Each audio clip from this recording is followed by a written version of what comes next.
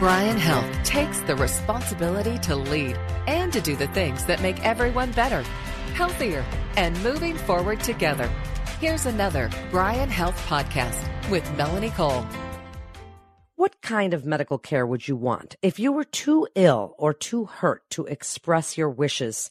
Here to tell us how you can go about doing that is Dennis Smith. He's the Pastoral Care Supervisor at Bryan Health. Dennis, tell us a little bit about advanced care planning. What is it, and what's an advanced healthcare directive? Well, an actual healthcare directive is an umbrella term for numbers of healthcare decisions that can be made in advance of an actual healthcare need.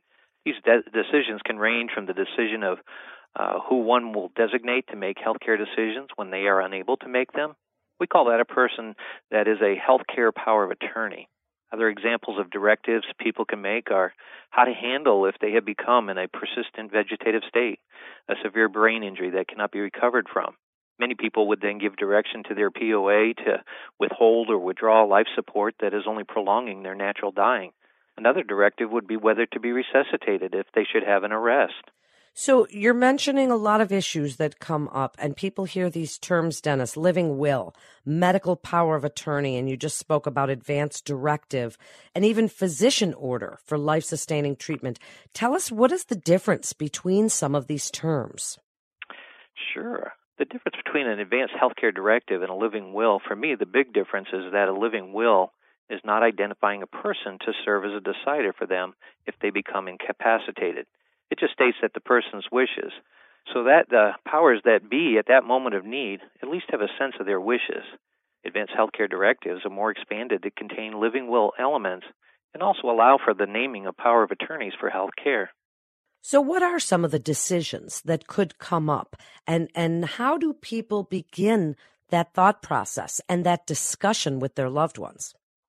Well, one of the things, first off, why to have that paper? To not have paperwork on file leaves one vulnerable to get medical care that they may not have wanted. It also may leave one having strangers to make important decisions for them versus having trusted and informed loved ones.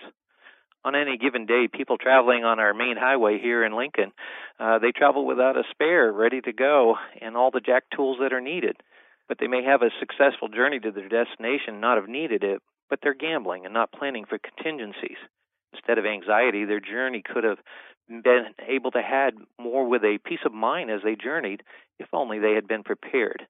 And that's why it's important to have an advanced healthcare directive. But there's numbers of reasons to have those. So then how do you start that conversation, and what information should be included in that advanced directive? Well, ask yourself the question first. What's the likelihood that one day I will have a health crisis or likely die? Once settled about that eventuality, begin to plan for and to put one's house in order. You seek informed consent. You then speak to people in the know that can give accurate information and to present well the benefits and the risks to one's choices. This can include medical, legal, and spiritual professionals. And as you become informed, let your loved ones in on what your thoughts and perspectives are, seeking their input. It's not uncommon for a family to not see everything the same way. Can you imagine that, a family not seeing everything together? Well, ultimately, you are the one that will sign the document, and you will make the final say in what you're wanting. One of the big considerations is choosing that medical power of attorney. How do you select your healthcare agent from the family members or spiritual care advisors or lawyers, or how do you pick the person that's going to make these decisions for you should you not be able to make them for yourself? To me, the characteristics of a good healthcare power of attorney is someone who's going to be trustworthy. They will carry out what you want. They're a vertebrate, I call it, someone who has a backbone. I've seen many numbers of times that people choose someone other than their spouse because they believe another person would be more apt to carry out what they are wanting. And also another characteristic is for someone to be medical savvy. They're able to receive well information from staff and to communicate clearly and accurately to other stakeholders who have a need to know. They can hear input from others and yet ultimately make what they believe to be loving choices that align with the person's values and best interests. It's convenient if that person is local and able to be on scene. However, in our age of technology, a person can work from distances and still do an effective job.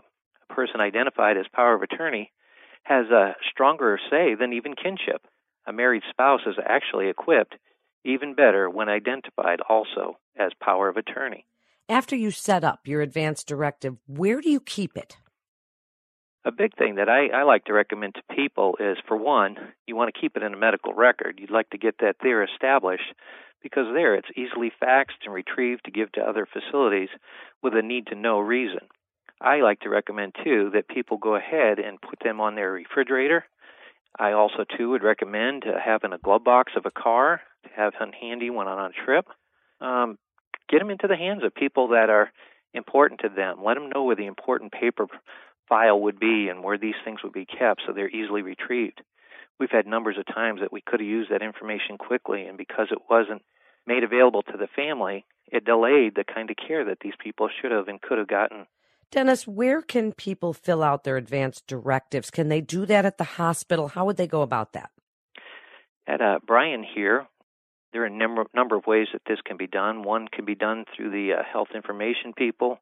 Pastoral care department is identified as a go-to place to seek out that.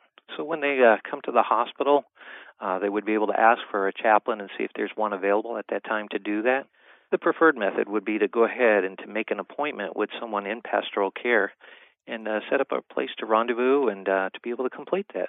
Other thing to consider would be, too, to seek out legal counsel. If they have a lawyer that they trust and would like to set up something in advance that may encompass many other interests for the family, that's another good route to go, too. There are many websites, such as Five Wishes and other places, that have great documents to be able to consider and see if that would best suit what their needs are at the time. Then as you wrap up with us, share the importance of advanced healthcare decision-making within the community and what else you would like the listeners to know about the importance of advanced directives. To be able to have that paperwork on file leaves one more confident that what they want is actually going to happen. And what happens if someone doesn't have one? Well, I'd like to first mention that those who have one on record may get the amount and the type of care that they were wanting. They also may have the people contacted quickly that they would have wanted to have known more promptly because we have phone numbers to access. Those who are not equipped may have strangers making the healthcare decisions for them, decisions that they may not reflect a person's values and their wishes. If it's true that the last 3 weeks of a person's life can be some of the most costly, we find that many people are put through procedures and care that they would have never wanted, but they never made their wishes known. And so for a family or a business, this could possibly cripple them economically due to that kind of care that they may not have wanted. And then there's family power grabs that go on when there's not a clearly identified go-to person. In the heat of battle is not the time for this determination to be made.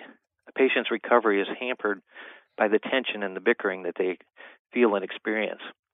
I think a great free Christmas gift for the family this year could be a clearly stated advanced healthcare directive.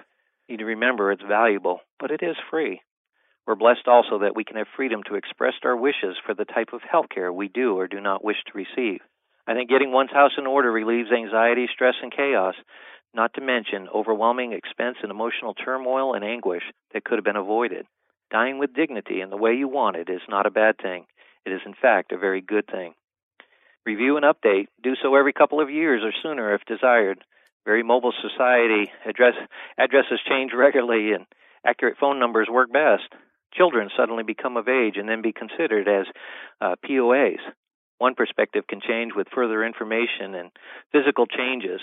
And so sometimes people become open to DNR when they wouldn't have before because of a new diagnosis. So keep updating. And then once in that medical record, it's easily faxed and retrieved to give other facilities with need-to-know reason. And also, get it done. Don't procrastinate. Many say to me, I didn't realize it was so easy.